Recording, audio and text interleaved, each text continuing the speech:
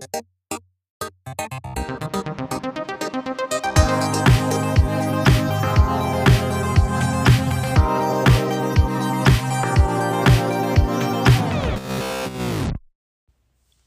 for stopping by. I'm Corey Edwards, writer, director, comedian, action figure collector sometimes.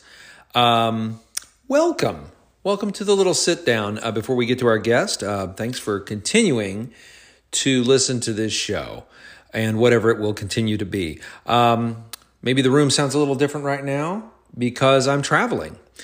I am traveling on a project, working on something that is an adaptation of a literary work to the screen. And that's something we're going to be talking about today on the show with my guest.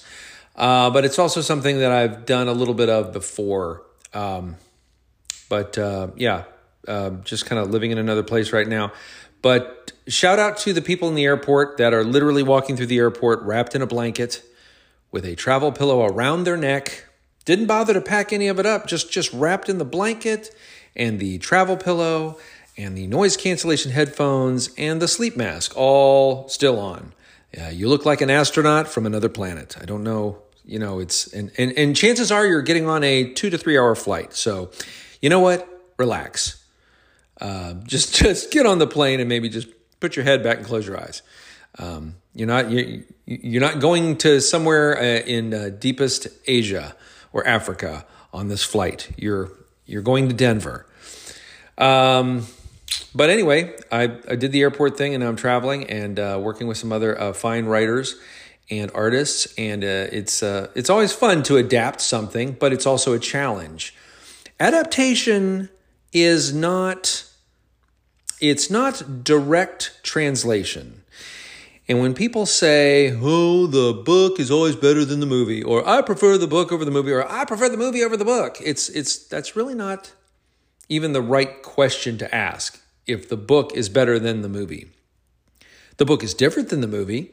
Both of them are very, very different things. It's like when you do a cover tune of a song you love, and then you do it with different instruments and a different voice. They are two different things. One may not be better than the other. You can prefer one over the other, but inevitably, if you're going to adapt a stage play or a book into a movie, or you might adapt a book into a TV series, or you might adapt a movie into a TV series, all of those are different formats. So they're all going to require different things. They have different requirements. They have different toolboxes that you need to open up to even tell the story, to even entertain the audience. So yeah, a book is very different. You get a lot of internal monologues of the characters. You get a lot of exposition. You get to float in and out of different points of view. And in a movie, it gets real specific to seeing and hearing and going with only a couple of different points of view. And also you've got about 90 minutes, although movies are getting longer. I know some of you are complaining about that. I am too. I don't think, if you can't tell the story in under 2 hours, maybe make an episodic series, or maybe write a book. Maybe movies aren't for you. And now I know I'm talking to people that make awesome, amazing movies, but I just don't think you need a 3-hour movie. If it's a 3-hour movie, maybe it's 2 movies, Anyway, that's another topic. But adapting a book to a movie, you have so much material that you've got to boil down. And movies are kind of like, I don't know, they're the cleanest, shortest, clearest path to a story. It's like you got to take a book and put it down through a funnel till you've got just little eyedropper drips coming out of what the essence of that book was. And it's a different thing. And it's, so go enjoy the book and then go enjoy the movie and enjoy them as two different things. That's kind of how I look at it. And even when somebody takes an old movie and they reboot it, I don't begrudge the reboot. Some people hate the reboot. But, we've been doing it for a long, long time. It's you're just kind of retelling stories. And retelling, you might take a movie and say, that movie was a product of its time. And now we want to tell it for this time, in this culture, with these actors. And it becomes a different kind of movie. A Star is Born that just came out with, I don't know that she went by Lady Gaga, but old Bradley Cooper, old Rocket Raccoon. I bet he hates that. He directed A Star Is Born, and people are like, well, I prefer the original. Like, well, what do you mean? Because there were like at least two of them. There's the Barbra Streisand one, and then we go way, way back to Judy Garland, and we keep going back and back with some of our stories. The same with fairy tales. It's the same with we revive stage plays, and so it's more like the only reason you should reboot something is you've got something new to bring to it. So I worked on a Ninja Turtles movie. It was an animated movie, and they just keep remaking those characters. And you can enjoy many eras of Ninja Turtles. You can enjoy the more the kid version that young kids enjoy, and then there's like the gritty graphic novel version, and then there's the silly Nickelodeon TV show version, and then there are some people now that are hardcore fans of the 90s rubber suit version, the live action movies. It just depends on when you grew up and when you watch them. And now the same is for Batman, the same is for Spider-Man. Many of our iconic characters. We seem to be very afraid to remake Indiana Jones with any other actor, but I think it's going to happen. I think it's coming. Because we want our characters to live on. I think I've spoken about this in the past. We're allowed to remake James Bond. We're allowed to let new actors, not only a new actor take on the role, but the whole world changes. The world of the Roger Moore James Bond, it's like a different universe. It's like a different movie world than the world of Daniel Craig's James Bond, which is a much more real world, a much more tragic world, a much more gritty and violent world than Roger Moore, who's like, I believe once he was inside a submarine that looked like a crocodile. He fought a guy with metal teeth and zero gravity. Like, it's just different. It's just different. It's a different universe. You don't have to get mad at that universe.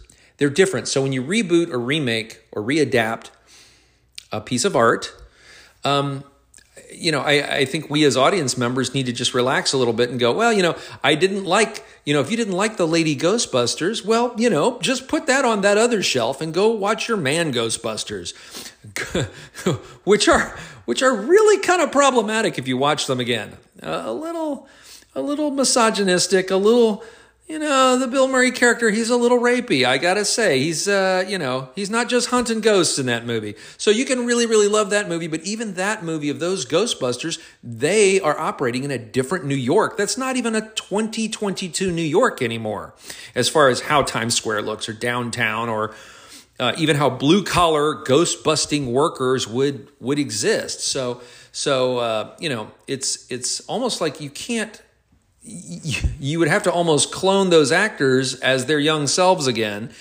and do a period movie in the 80s if you want to get another one of those. It's just we have to kind of keep looking at not only how are we making art and readapting our stories, but what culture are we in? What year are we in? Superhero movies now or fantasy movies now. They're doing more with the Lord of the Rings lore. Those kinds of projects are going to take on more diverse cast members. You're going to see many more colors of faces than you did in the 70s and 80s, and rightly so. Latest news is we're going to have a black Doctor Who. I think it's high time. We had a female Doctor Who. This character keeps regenerating. Talk about a character that keeps readapting itself for the times we're living in, or for the actor that will not only they take on the role and do something different. They're allowed to do something completely different every 4 or 5 years with that character. He or she literally gets to wear a different kind of wardrobe, have different affectations. I often think, what Doctor Who would I be? I think he'd be a guy that really likes hats. I think he'd wear a different hat every season that he really loves. I don't know why. And maybe he has a cool umbrella. He has a sonic umbrella instead of a screwdriver. I don't know. It's always fun to think about. But my point is, don't fear the adaptation. Don't fear the reboot. We're currently, one of the projects I'm working on that we're going to talk about today is a a book series. It's a literary work, and so it inevitably has fans.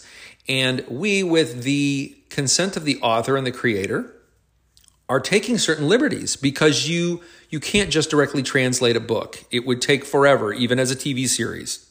And I think it would be boring. I think it would not be a good thing. It's not a good thing to directly translate all the Harry Potter books to the screen. It's you just have to love one form as it is and love the other form as a movie. Anyway, I think I've said too much. I don't know if I've said anything at all, other than love the Ninja Turtle and Ghostbuster and Batman that you want. And if you don't love that one, I'm sure there's a younger person who loves the other ones, and you can love the older one. But let's get to my guest, and let's get to their take on adaptations and the project that they're all the way up to their eyeballs in. Let's listen in.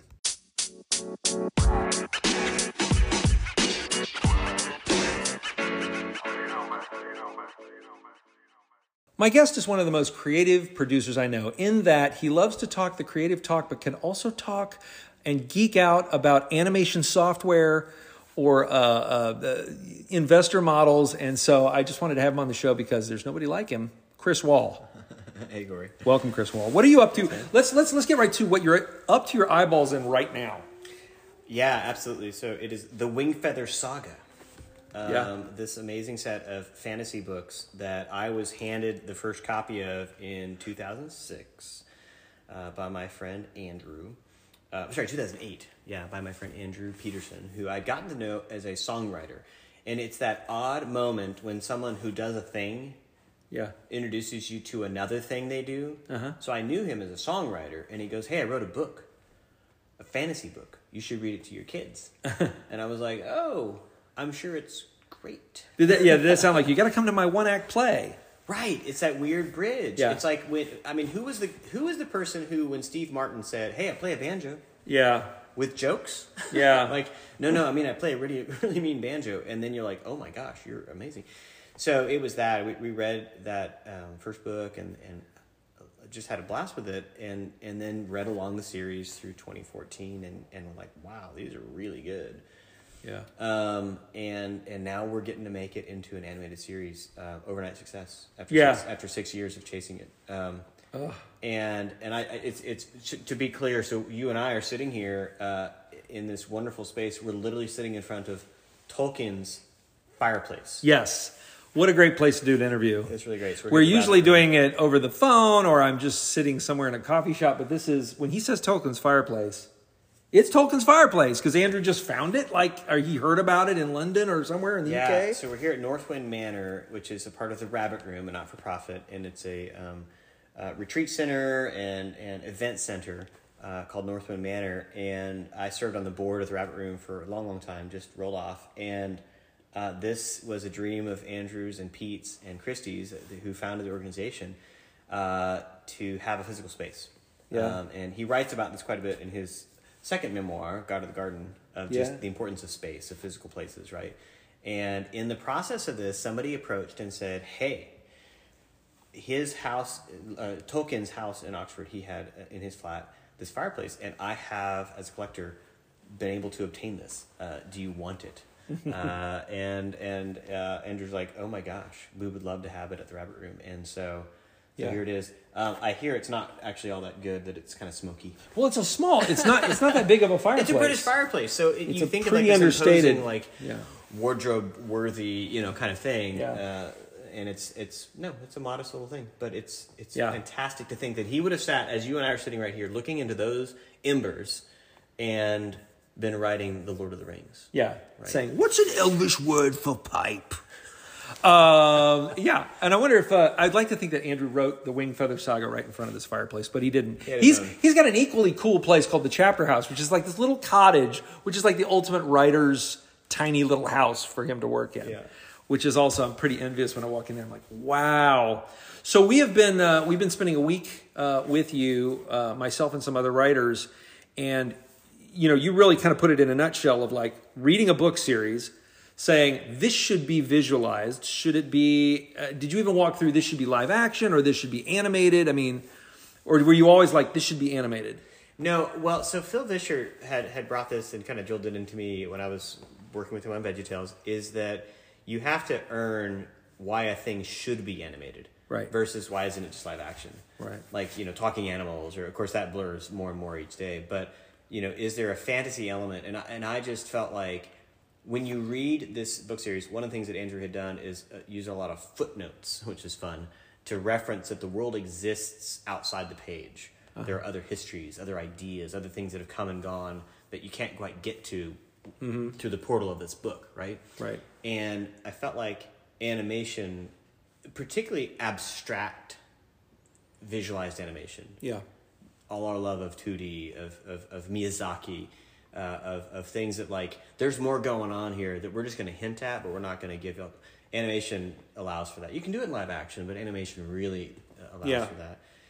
So that was the space. And yes, I come from a lot of animation, so of course I favor that, but Andrew and I felt like that was the right thing.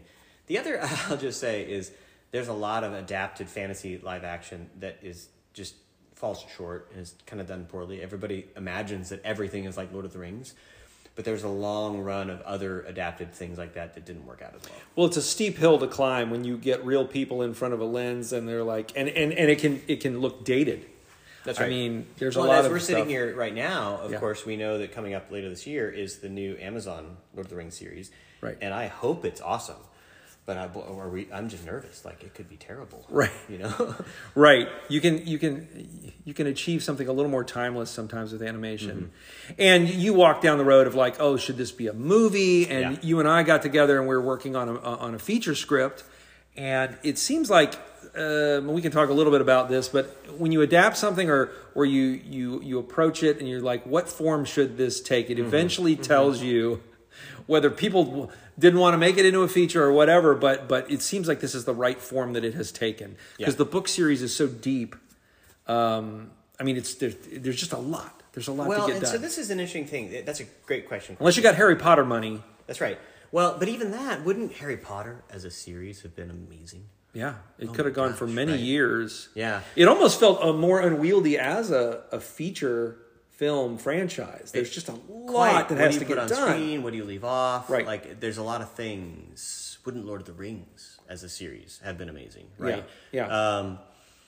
So, exactly. We had always hoped it'd be a chapter-by-chapter experience. Andrew had hoped, in reading the books, the unfolding, the cliffhangers, the feeling of that is so fun to experience, particularly as a family, right? That you're like, what happens next? Yeah. And serialized storytelling is just such a lovely format, and in feature, those are more completed experiences. And so we had always hoped for that. Finding a place for serialized stories in our current world is interesting, because see how that immediately flips, like the hope of a story flips right to how do you get it to an audience. And I think that's an interesting space that I, as a producer, have had to navigate, right? That I want this experience. I'm a nerd for the story. How does it work in the marketplace? Where are those places? Well, those places right now have been dominated by streamers, right? The kind of short series, Stranger Things comes to mind, of course, and others now in the Star Wars and Marvel universe, where they're chapter-by-chapter experiences that you look forward to every week, this kind of thing. Network is doing it too, but the family gathering place seems to have moved to streaming, right? Where for you and your kids, me and my kids, we're sitting down, and it's the streamers that are getting our attention in that space. The thing that was difficult then, flipping yet another page, is the economics of that are not very incentivized. And that you bring intellectual property like we have with Wingfeather Saga to that doorstep, you lose your intellectual property to those streamers, and you're just now being hired to produce your own thing with a certain percentage of profit, but no participation in it being successful. So it goes on and is raging worldwide success. You get an attaboy. You're not a part of that. And that's not, that feels irresponsible. Yeah. Like, if we're trying to build something to engage families in for a long time and kind of capture their imagination with this wonderful world, to just go do that feels wrong. And so we kind of ended where then you and I started talking about, well, maybe we need to package this as a feature, because the feature model, you can own stuff. Yeah. And you can stay with that. And then COVID, right? And theaters went through all this massive disruption. So it's like, well, that's not a good one. Then there started to be these emerging ideas of, are there other paths that could happen? And Angel Studios came into the picture for us. Yeah. They had done dry bar comedy and demonstrated a path to an audience that was interesting and kind of diverse. And then had just gotten into this thing called The Chosen, right? This interesting Bible series about the disciples and Jesus, which frankly I'd seen a lot of and had no interest in, you know.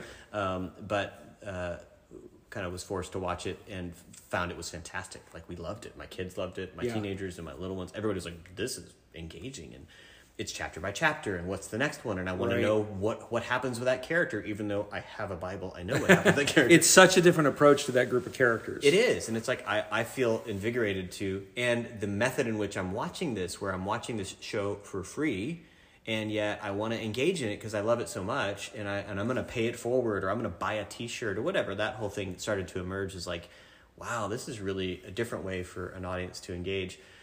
They were inspired, we now know, by Epic Games, right? And Fortnite. Let them in for free. Don't make them pay at the door the $60. Let them in for free, and we'll find a way to, because they want it so much, they'll engage in the necessary commerce to keep it going, right? In a different way. And so that brought us to what we got to do with Wingfeather here. And as we sit here, you know, season 1 is in production, and we got supported by a whole lot of our fans.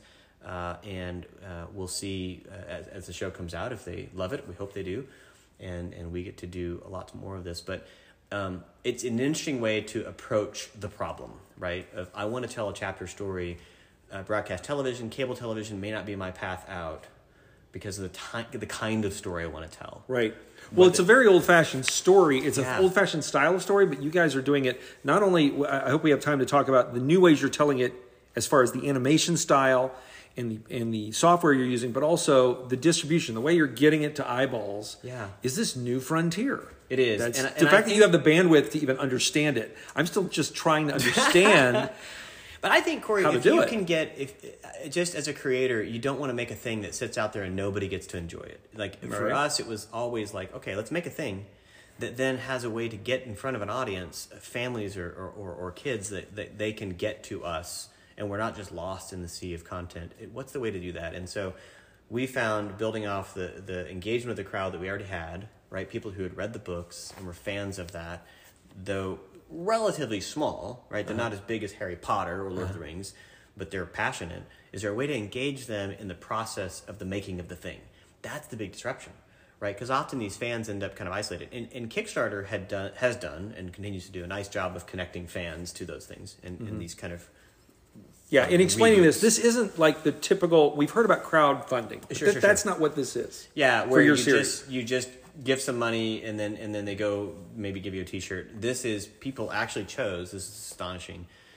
We have a vehicle, thanks to the United States Security and Exchange Commission, where we can sell shares in our little animated studio company for the Wingfeather Saga animated series. That people can buy a share. It's like buying a brick in a building. It's like you're there for that. It's an old system, right? But it's also relatively new in that it's only been around for maybe 4 or 5 years. That they rolled it out as part of like the Jobs Act back in 2015 or 16, whatever. That people could sell shares to buy shares in a coffee shop or whatever small business. And some people were like, what about making a little film studio? And so we set off to do that, and we wanted to sell $5 million in shares, right, to fund season 1. That's a pretty big ask. And what was remarkable is, as we told that story in the right way with some really skilled people that are good at marketing, to make sure it was clean, you're going to buy shares to make the next animated series that could be amazing. And a lot of them were already familiar with the series, like, oh, I love these books, right, and I would love to be a part. And if it goes on to great success and can be profitable, we get to participate in that as shareholders, right? Like, I'm there and I get to be a part of that, and which is like, even if I think I've backed some of these other projects too, even if I don't know that it's ever going to make a bunch of money, the idea that I might get paid back and make something good in the world that I'm a fan of, I mean, it's wins all around. Yeah, it's a cool thing, rather than just donate and it goes away and it goes on and it's a raging success and I don't get to be part of that. This has a kickback. Like, No, I'm a shareholder, so I get to be a Well, part and of it. let's talk about this IP, because I wanted to circle back to adapting. This is an IP, intellectual property, if you don't know what that means. It's a book series, and but people that know this book series, it's one of those special things where they're passionate about it. Quite. They're excited about it. They evangelize other people. You got to read this book. That helps. But it's also intimidating. I was going to say, is there also a downside? What's the con to that? Are you carrying these fans on your back who are whispering in your ear, you better get this right? Does Andrew, the author, feel that? Well, so our first toe in the water for that was our Kickstarter way back in 2016. That we were like, do we want to adapt this to an animated thing? Because plenty of people thought it should be a live action thing. The Narnia series had happened, right? Live action and of course Lord of the Rings. And they were like, we want it to be like that. And I said, well, I think it'd be animated.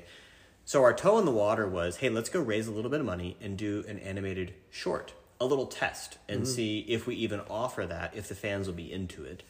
And then if we execute on it, will they like it? Yeah. So that short film got produced and released in 2017, and the fans loved it.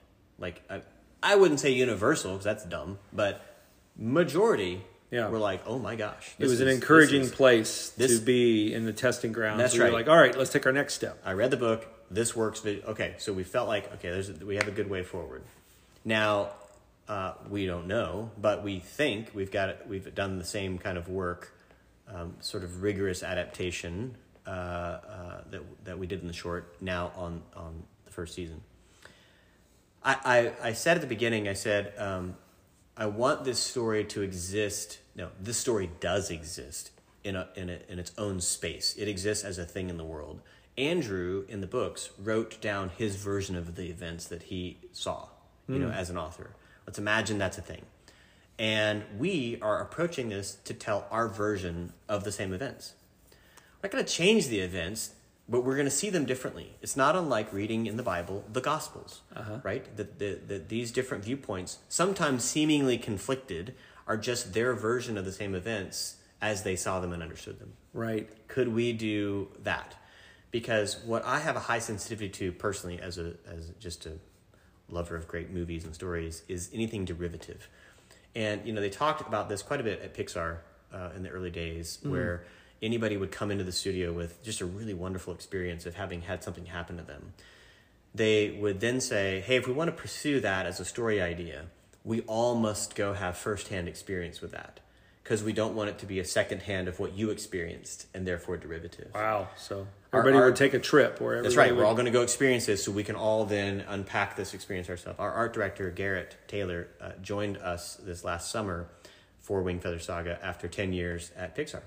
And his discipline to that same craft in art is amazing. That I don't want to make a piece of work off of someone's painting. I want to go find the thing that inspired that painting and also do it, right? Wow. And it's he spends a lot of time on Google Earth. That's the funniest thing. Yeah. And what can inspire me to the firsthand thing? So for us, it's looking at the books that we have enjoyed as a reader and going, okay, that's his telling. Can I get the story in my head imaginatively? Can it live in a space where it's alive? And can I then episodically, episode by episode, tell that story in our own way as visual storytellers and animation? Can we give both the reader a fresh experience and people who've never read the series a way into this wonderful story? Yeah. Right. And I think that's been the task that I for a long time I didn't quite understand why adapted screenplay was a separate award for the Oscars. I totally get that now. Because you really are finding what's our way into this story? What's our way to understand these characters in a visual format where I can't get inside their heads, and I don't want to use a narrator, and voiceover, the kind of cruxes. We all know what somewhat cheaply adapted stuff is, where you're literally just kind of taking the page and putting it on screen. That doesn't feel good. Right. It's and some fans would say some fans of books don't understand. You can't just directly translate. That's right. And I think Andrew understands that too. Famously, Lord of the Rings is a wonderful adaptation, and yet if you have the books open, you really start to see how they veered, right? Sure. If you're watching the movies, you might think, wow, they really got it all just right, But in reality, they're adjusting and moving things around, and they got really good at kind of writing the author voice.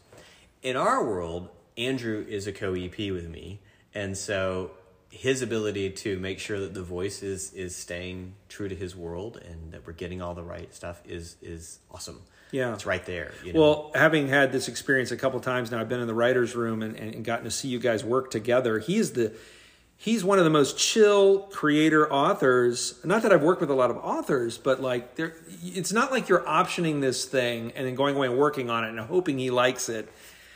He's there in the room. He drops by. He chimes in. But I was amazed at how he could let go of a chain of events. The chain of events doesn't have to happen the same way. Or you might say, we got to combine these two characters, or we got to put, this event happens a couple of different times in the town of Glipwood. Can we make it happen in one moment? Like we're creating a brand new thing that didn't really exist in the books. And he's like, yeah. So Andrew, like I said, has had over 20 year, I think it's over 25 now, in music. And in music, you walk into a studio with an idea, and then your players start contributing. And you're like taking and adding little spices, and you're like a sous chef, letting people kind of suggest and try things, and you're steering it, but you're also letting it grow into what it wants to be. And then you take that music and you play it with an audience, and an audience tells you what they think of that and what they're engaging in and how it's filling their imagination differently than maybe you thought it would and what resonates. So he's had that discipline in his life.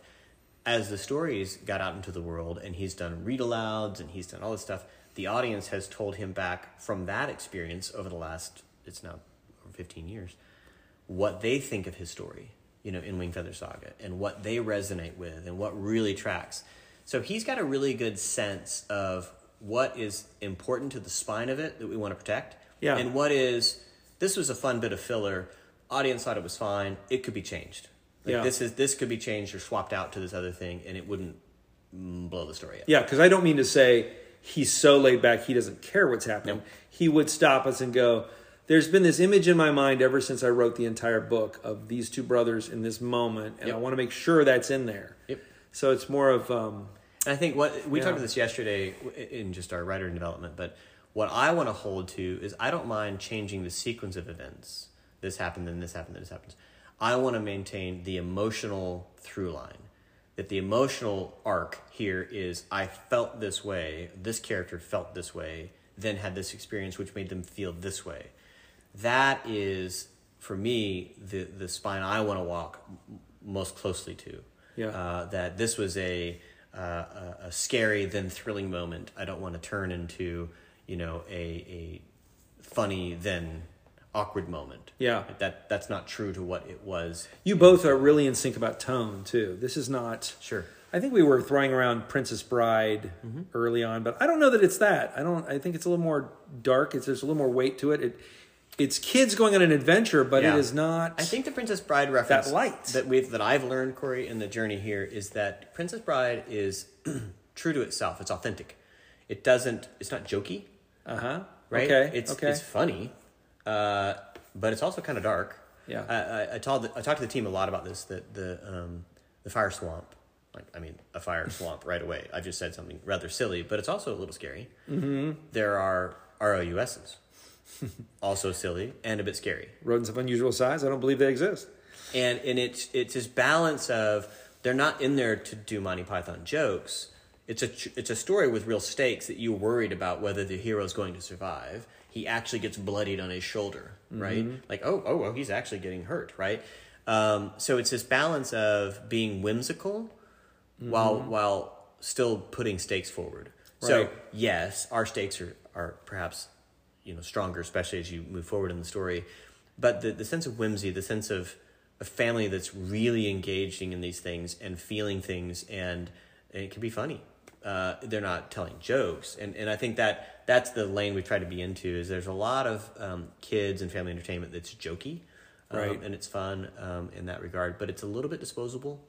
Right. I remember that feeling after, which I love, but the first Lego movie, laughed my butt off. Couldn't remember some of the jokes immediately following, because they weren't tied to situations that were really evocative. It was a gag fest. It was a joke fest, frankly, like wonderful set of punchlines, but it didn't build to moments where that we were talking about this with some of the great comedies that we love. You know, that there's situations that I can't believe how funny that situation is, and those deeply resonate. That I've had that feeling in my own family life. You know, that I can carry it away. I can't forget this awkward situation. You know. Yeah. And that will often tie to dialogue and other pieces like that. But the situation is the stronger bit, and if we can earn those authentic things in our own series that the book started and hopefully we can carry, then the tone is really what we want it to be, which is somewhere in the Princess Bride territory. I mean, I think that's where it says, like, it's similar to that. When they watch ours, it won't be, oh, this is just like Princess Bride. But the other thing that we've learned from the audience over the years, and it's a scary association, but they associate this series a lot with Narnia.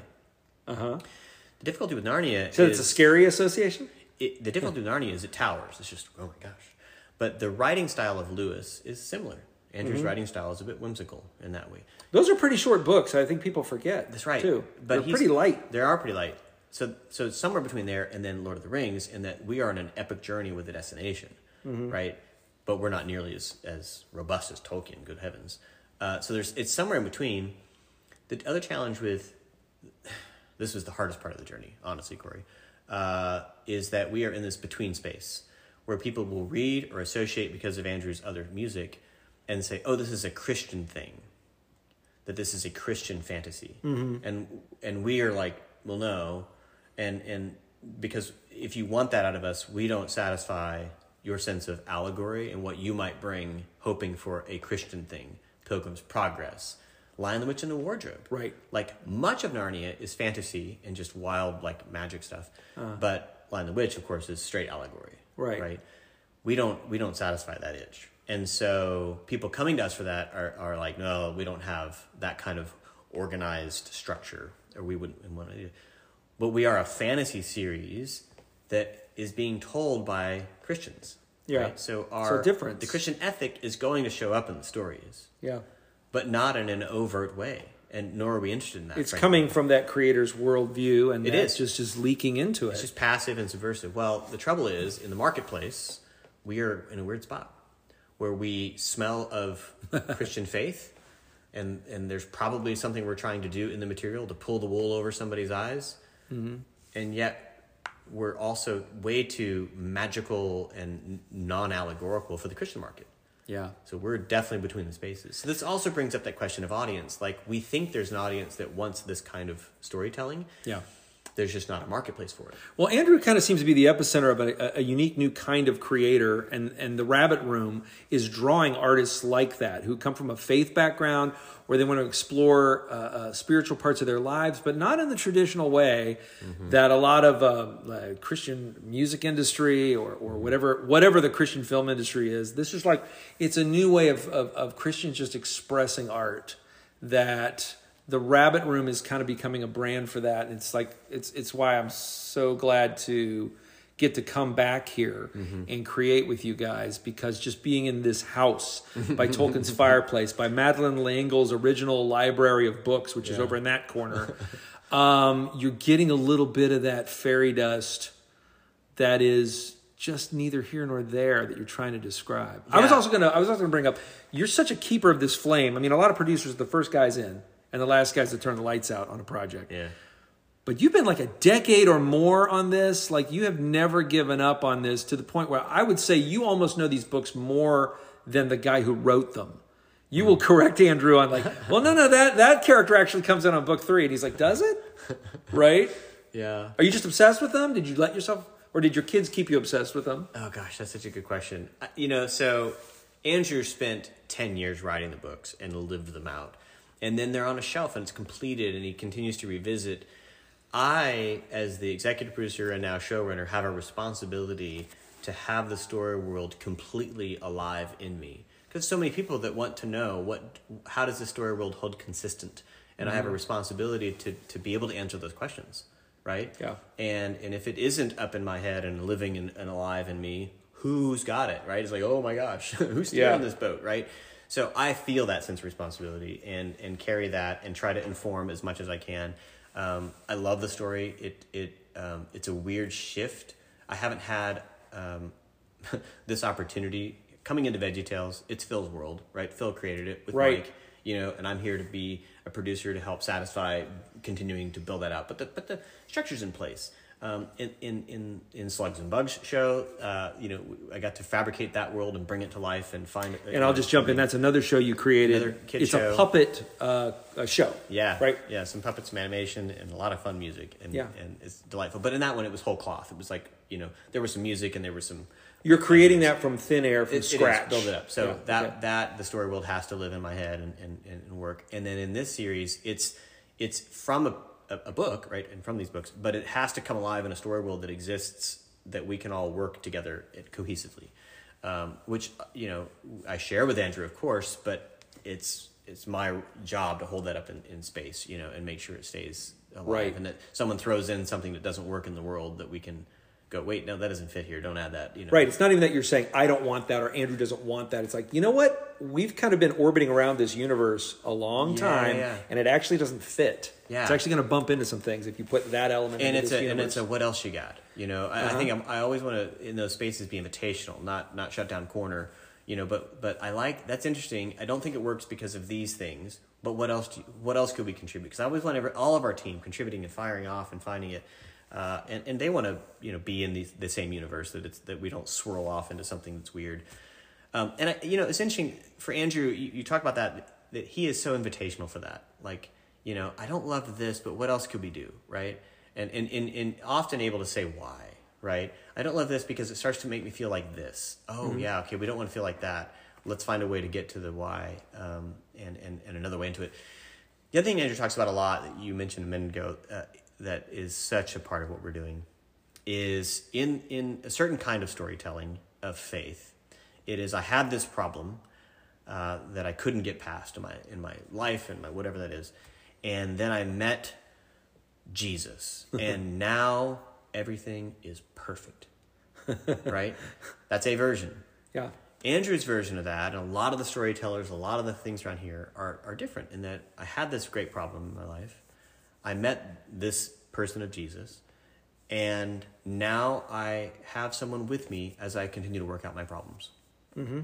It's not a magic pill. I have a great friend who is with me, and that companionship, that God with us is the greatest part of that promise, and everything made perfect. That's something for the coming kingdom, right? Mm-hmm. The coming kingdom of God. But that doesn't happen necessarily right here, right now, all the time.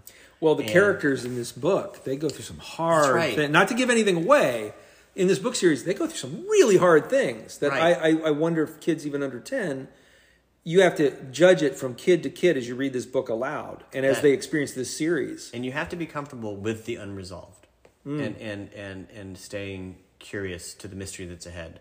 You have to be comfortable with unresolved. You have to be comfortable with mystery. And that's a space that implicates both theology, that implicates a lot of things in storytelling. That the definite is something we don't like. Like, I don't want to ever pull down a resolution to a button, or a statement or a sticker. That like, this is an answer we'll get to for that character and what they go through for the moment they have gone through. And it's their answer. And it may not be the best answer. And it may be a bit unresolved, but it is the answer they came to. Right. And that's okay. It's interesting. The sister show on the platform, Chosen, they went through a really interesting kind of fuss around their season 2, where they have a character who is literally a disciple with Jesus, and backslides, goes and like falls into some, and there was a big split in the kind of Christian world of like, can that happen? Can this person has Jesus, like the actual person. That's fully everything they would ever need. They would never choose not to.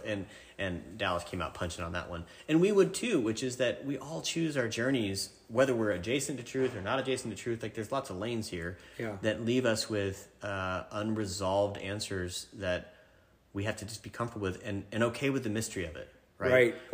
And I think in the storytelling for us, just from a straight storyteller side, we don't want midichlorians to find their way into the world. Preach. Deuces mystery. And it's like, wait, no. Oh my gosh. Don't. Midichlorians represent that need for the definite. Yes. And the period on the end of the sentence you're talking about. Whereas the force was originally, well, what do you think it is? Mm-hmm. Well, it can mean a lot of things. Yeah. always in motion, is it? So I think that's a good way to put it. I was going to say, when you talk about being comfortable with the mystery and comfortable with the unresolved, I want you to tell the people listening what you told me off mic, which was something John Cleese said in the creation process of, even as you're creating something, to wait till the last possible minute on what you're creating and sit with it. Okay, so I had this professor at ORU, my alma mater. Yeah. Weird, interesting. ORU is such an interesting experience for so many people. But Laura Holland, wonderful theater professor, just retired communication arts person. And she told us, and I remember feeling kind of a little trite, but she said, listen here, we were in a writing class. God is in the rewrite. And I remember being like, haha, sure, right? But what I've learned from that, and I actually told her this a couple months ago when she retired, is that has a far more profound implication when you really get into it. And I correlate that to a talk I heard from John Cleese talking about the endurance of some of his writing and some of his sketches from the Monty Python days. And he said, I was looking at my material, and I was looking at material from another colleague who was brilliant, and we would have a writing deadline. I don't remember the exact, but it was like, let's say it was every Friday morning, our writing deadlines. And we'd start into it on Monday, and he said, pretty consistently, my friend would arrive at his conceit pretty fast, and by Wednesday morning, turn it in, and he's clear the rest of the week. And I was always late, turning it in right on the wire on Friday. My ideas would come slower, and then I would sit with them. And he said, what I found is that sitting with the discomfort of an unresolved creative problem often found the deeper, the better, the best stuff. That you have to recognize, I need to choose to sit with this discomfort. There's a part of my physiology yelling at me right now saying, just wrap it up, right? And be done with it. Finished. And if I can fight that, I can be rewarded with the better stuff, right? Yeah. And that I think even as any creator, but certainly Christian creators, right? There's a sense of holy writ, right? I had an apostrophe touch my brain, right? And we go, there it is. I got to put it down. And okay, do you want to come back to it? There's a tenacity in art. There's a tenacity for the craft that I find often lacking in our Christian culture. That is a hunger, a burn, a passion for the craft that burns harder, frankly, and makes the better work. And so often we find that there's something that's missing there. And so I arrived at something, it feels pretty buttoned up, it feels pretty good, I'm going to go with that. Instead of what else is there. And this is interesting. So when we set off in 2015, Andrew and I had finished up at Veggie, finished at DreamWorks, and was like, all right, Andrew, you and I, we're gonna join forces. I didn't want to option the rights for this series. I wanted to partner with him and go make Wingfeather Saga so that we could try to keep it true to his tone. I thought, we'll get this done. We're gonna in a year or two, this will be done. And someone at that time said, yeah, sometimes this takes 5-10 years to get these things going. And I was like, that's insane. You don't know. At December, it was Christmas of 20. I was like, it's been 5 years, coming on 6. I need to tell Andrew that it's over. I've tried my darndest, and I can't get this thing off the ground. I have poured myself into it. We did this massive Kickstarter. We've done all this stuff, and I just can't get it moving. And we had a republishing deal with Ping at Random House, and huge success in 2020, and we still couldn't get anybody to move. All the streamers, all these platforms, just, nope, not interested in it. And I was like, he needs to find another producer. And it was just really a dark night of the soul for me. And I had worked that story over and over. You and I had spent so much time together on that feature side. I just felt like I knew the story, as Gonzo says, like the back of my hand. Christmas Carol. And I just was like, I do, but I can't get it to life. It's just not happening. It's like you're working CPR on a patient and ain't nothing happening. There's no pulse here. And Andrew had decided in 2020 to do the books as a read aloud on Facebook and YouTube at the same time. And January is 23rd, I think, somewhere in that territory. Andrew was on the last chapter of the last book. I was here at Rabbit Room with my daughter Charlotte. She had been following along with these read alouds, and I was just volunteering, helping out with some stuff up here. And I knew he was going to read the last chapter that night. Andrew, could I hang around and be a part of you reading the last chapter on Facebook? And also at the place with and we're probably going to, we're probably done. I've done my journey with you, but I don't know that there's anything to go. And that afternoon, get a note from Angel Studios. They had met with us, but we're not sure this is a thing. We don't know if Wingfeather's going to adapt well. We're just not sure. Get a note that same afternoon. We're all in. We read the books. Our kids read the books, and they loved them. we think this is the next thing. We're going to put all of our effort into it. You guys want to do it. And you're at the 11th hour of the 11th hour of the 11th day. You're like, let's turn out the lights. Tried our best. Good heroes. I'm sure the I don't know that I'd heard that. Somebody could do it, but it won't be me. Like, Andrew, find somebody else. And I got this note. Andrew and I cried. and then we read the last chapter, and we got to sit in the room with him as he read it and cried a lot because it's a beautiful book. And then off we went. And 2021 last year was just an astonishing year of overnight success, right? Of now it worked and we've exploded and all this success. Well, the first fundraising through Angel Studios, I remember that was also like will this work? And totally. It was overwhelming. Happened, yeah, right? because it is that middle space, right? Yeah. Oh, sure. People showed up for the Jesus thing, sand and sandal. Like, are they going to show up for yours, right? A kid's fantasy with dragons. Yeah. And talking lizards, right? And so when we opened the doors on that, it was so nerve-wracking. That's coming up here actually in a couple of days, the 1 year anniversary. But you go, hey, we're going to sell some shares. We're going to try to sell 5 million of them, right? It's like you're opening a store with like all this inventory, and you're hoping somebody shows up. And we sold our first $1 million in 48 hours. Wow. Which was the audience saying, yes, we're here for this. We're waiting. And you haven't gotten to us. You've been trying to, and you got to go do it, right? And I mean, it was so many tears of joy of just like, okay, I thought there was something here, but we just couldn't get to them, and we couldn't. And now it was like decades of people were saying no to you, but they were the wrong people. It was. And you were standing at the wrong doorway, and you finally opened the right door. Yeah. And there was like a bunch of other people ready to say yes. Yeah. And this has happened in other arts, right? Firefly, right? Joss Whedon it goes to a dead end, and then the audience says, "Wait!" Right. And whatever megaphone the audience can generate for themselves, and it goes forward. And we had that chance, and we're walking in that chance right now to get. And by right now, you mean you are in production on season 1, and we are currently writing season 2 while you're making season 1, which is also another kind of big step for you guys. I know, right? It's pretty bold. Right. And this comes off of the end of, okay, well, I as an audience member don't like waiting for the next season of something. Yeah. Right? So Mandalorian, we've been waiting for a little bit, as you know. Right. And I'm like, come on, guys. Let's pull do these it together. Hit the jetpack. And I was like, for our audience, I want to make sure that season 2 is not 2 years separated. So if we end to end a production, we do season 1 and shutter it and then come back and you and I meet at the end of season 1 and start to think about season 2, that gap is going to be about 2 years. And that's too far. And so what would it look like to get going on season 2, which we just have started, while season 1 is actually in production? And we think it's going to work really well, and that we're going to be able to excite the audience with like, hey, season 1, hope you love it. If so, here comes season 2 right behind it. Right. Well, you're already learning lessons that you're applying to season 2.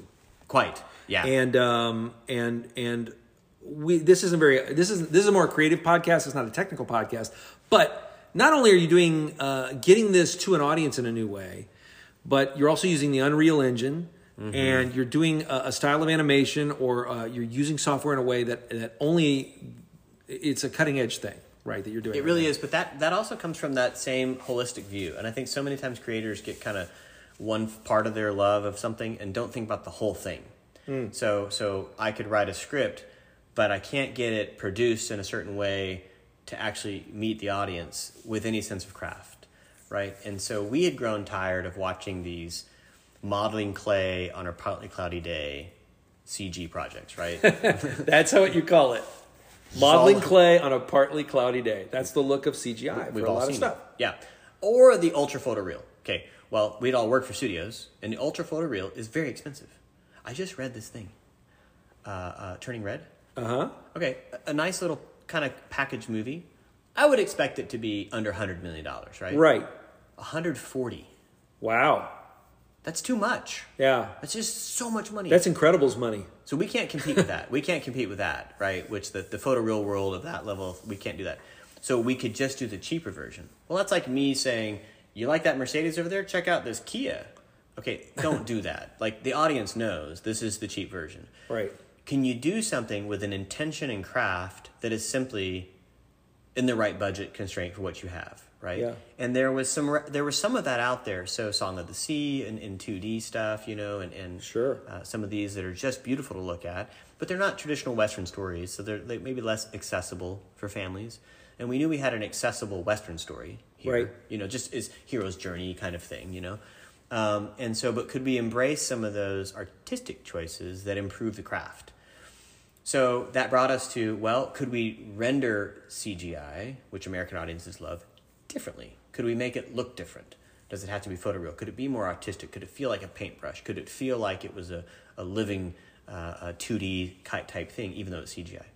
And so that was the short film, was really to prove out a technology side. Which again, as a storyteller, that's like, how can I get to an audience with something beautiful that feels artistic, but is also budget conscious? It's like it sits within a certain budget constraint. Yeah. The series itself now, as we're producing it, is competitive budget-wise with, Dragon Prince, maybe a little bit with Riders of Berk and the Dragon series, things like this, these action-adventure series. So we're competitive we're not as funded, but we're close to their ballpark.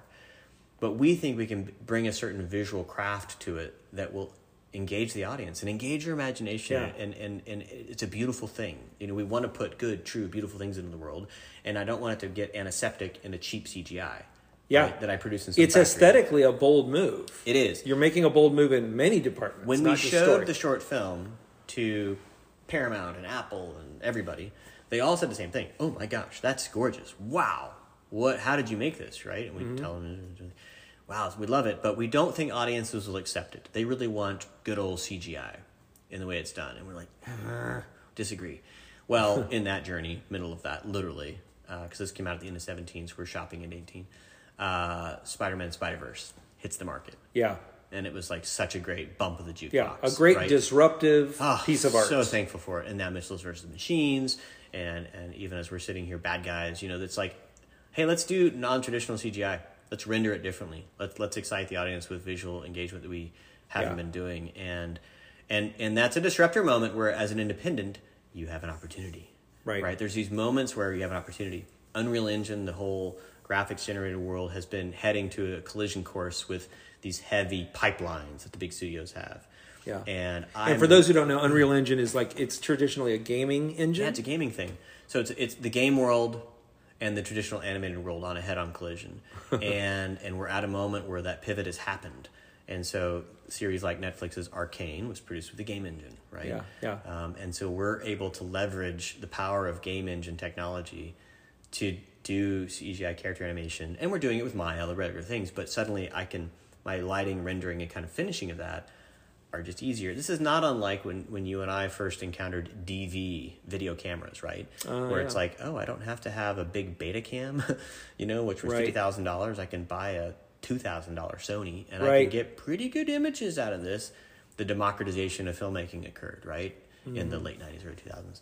And so we're at a similar fulcrum where the democratization of animation is beginning to occur, where I'm literally, for our company, going over to our Best Buy here in Nashville and buying a $1,400 laptop and making our series, right? That's what we're deploying in our team, and it has a little graphics card in it that is powerful enough to do what we need to do. It's amazing. You've been around long enough to recognize these pivot points. Like, you've seen it when you talk about something in the 90s that happened with digital video. And I want to back up a little bit, because you just glossed over the fact that you've worked for VeggieTales for many years, and you were with VeggieTales through the DreamWorks years. And many of you might not know that DreamWorks kind of shepherded the property of VeggieTales for a few years. So now you're working with people at DreamWorks, and I went over there too. It was really interesting to be sitting there talking about vegetables that talk about the Bible in the same building that they're making, like How to Train Your Dragon and The Croods.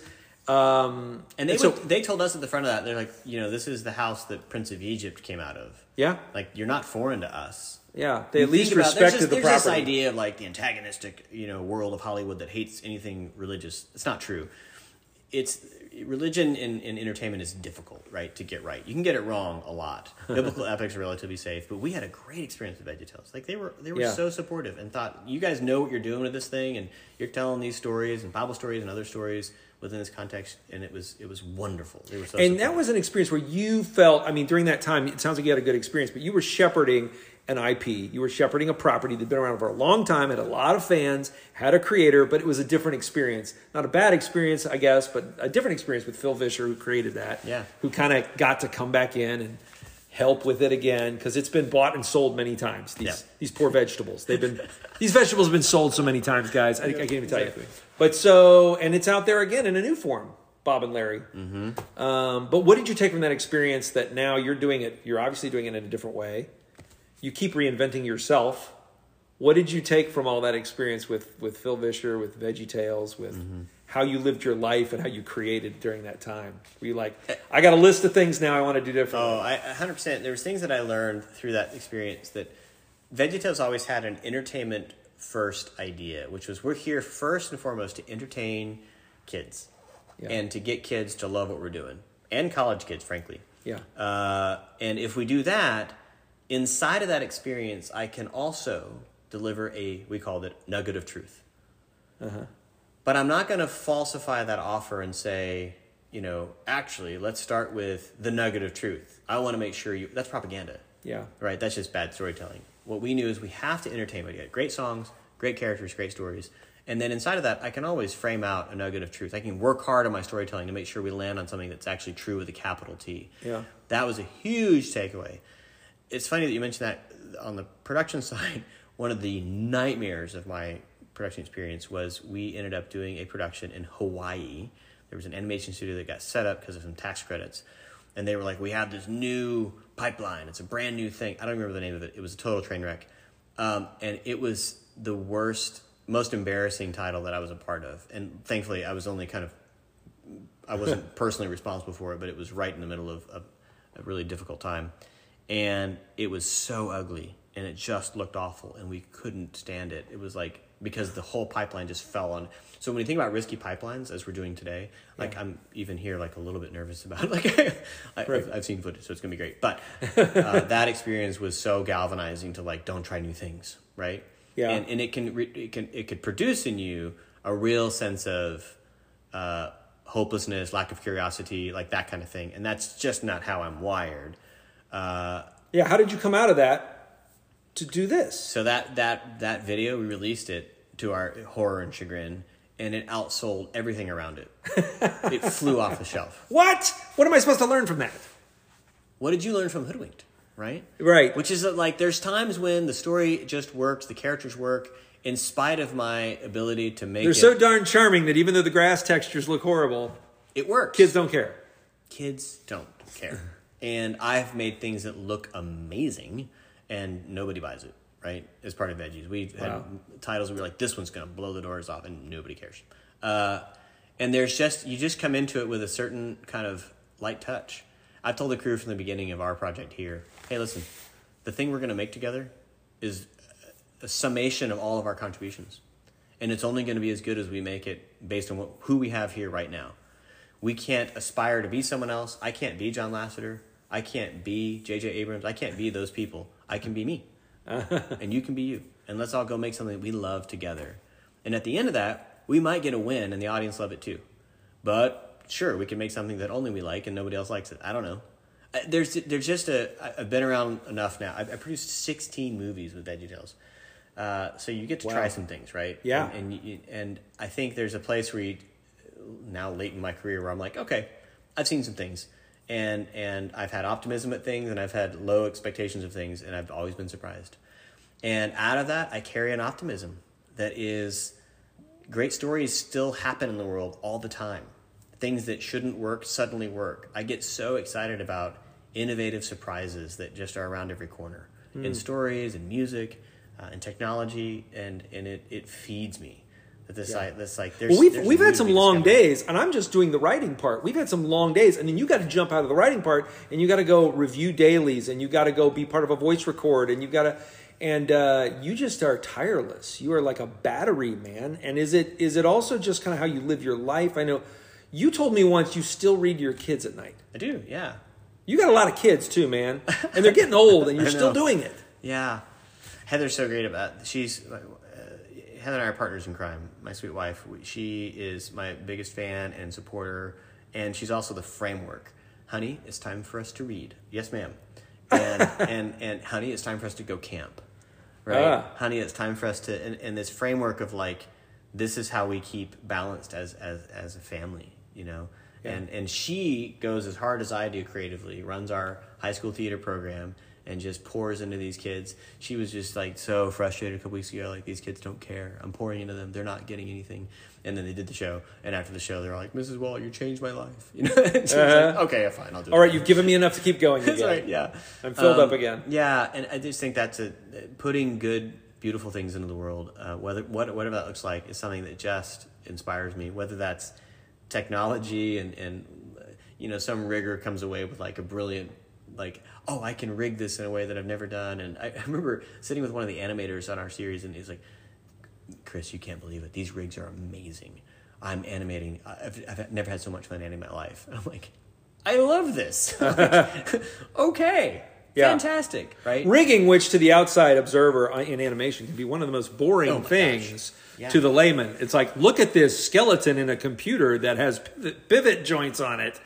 But something was making him excited. Which I tell you, this is one of the coolest things about animation in particular, is because it engages people who are technical, right?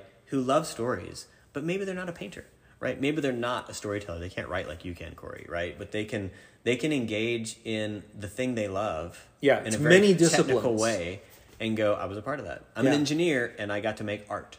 Right. Super techie people and super touchy-feely people all making one thing. That's what I do find magical. Art. It's wonderful. And that's what we all love. Like, at the end of the day, my production manager, who loves spreadsheets and loves all the loves art. Like, every time I'm on a call with him and he's got his cells from Robin Hood behind him, I'm like, the guy loves art. That's great. That's what we all love together. And I think that is a beautiful thing. It feels like a holy thing. You know, there's something about it that my faith just kind of seeps through all of it, that we're sub-creators with our creator we're just bringing the kingdom all the time in little ways. Like, we're having little touches of something that delights us, whether it's visual or audibly or whatever that is, that we go, oh, that was wonderful. Little story points that we craft together, you know, like, oh, I love the way that fit together. That just brings me delight. That's a coming kingdom of God, right? Like, it's a spiritual thing. Yeah. And it can feel highly technical. You're making something, and then the something you're making inspires you again. Yeah. It like looks back at you, and it gives you a little bit of juice. It couldn't be anything more spiritual than animation, in my opinion, as a filmmaker. You are animating. You are bringing a dead thing. As Disney called it, the illusion of life. You are imbuing it with life. Yeah. Well, you and Andrew are both talking about being in creative spaces. Is there anything in your home studio space or something is there a piece of art you've hung on your wall, or like, I have this little die-cast Millennium Falcon that no matter where I go, it's on my desk. Is there something that makes you happy? I'm just curious. I'm going to ask this arbitrary, strange question. Yeah. A little memento from something? I have a funny thing about gizmos and gears. Like, something about a bit of a gizmo and a gear thing working properly just thrills me. Like, it's just... Which is odd, because we had this whole talk about how steampunk is getting old. Yeah, exactly. So you're not talking about steampunk. No. You're talking about something else. Just a gizmo. So I have around my little desk that are inspiring points for me visually are there's some puppets, which I think are another way of animating, right? Bring it, yes. There's a marionette doll that scares everybody when they come to the office, because marionette dolls are kind of creepy. That was one of my first inspirations to be a part of storytelling.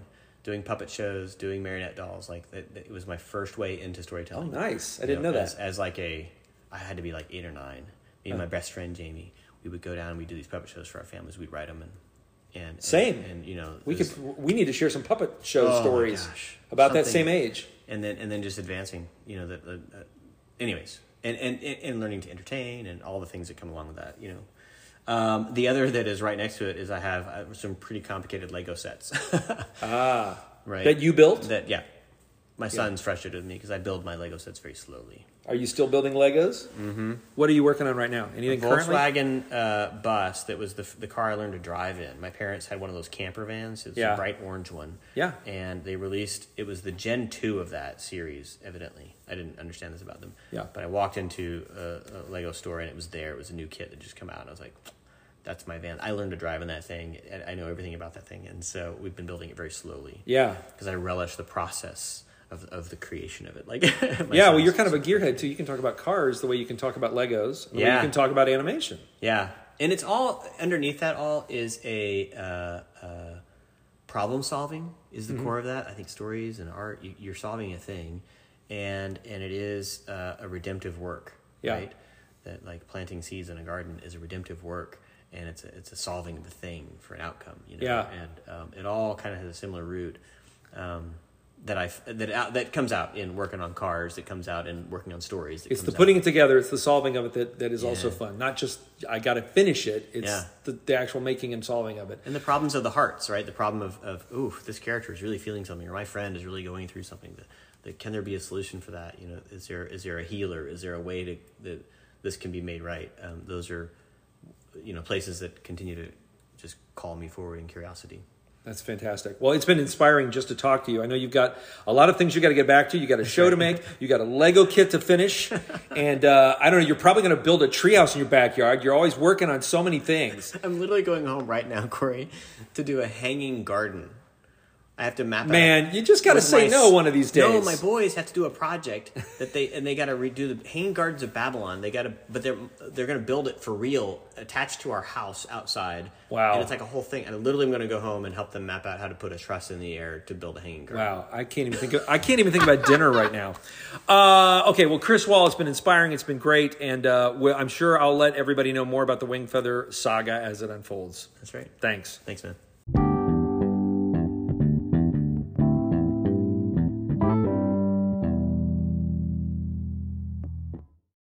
Well, that's our show. I want to thank my guest, Chris Wall. Always great to chat with him, and he's always up for a chat. Boy, that guy has so much energy. I really wish we could bottle it, the Chris Wall energy. I wish we could put it into a battery and sell it, because he's always got energies that he's putting towards great things, great creative things. So I appreciate his time, and I appreciate your time.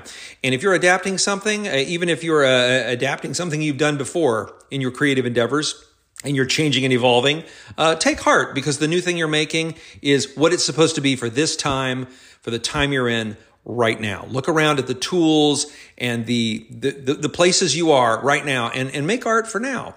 And you can even dust off something that you wrote a long time ago and say, hey, is this up for a rewrite? Am I myself up for a reboot?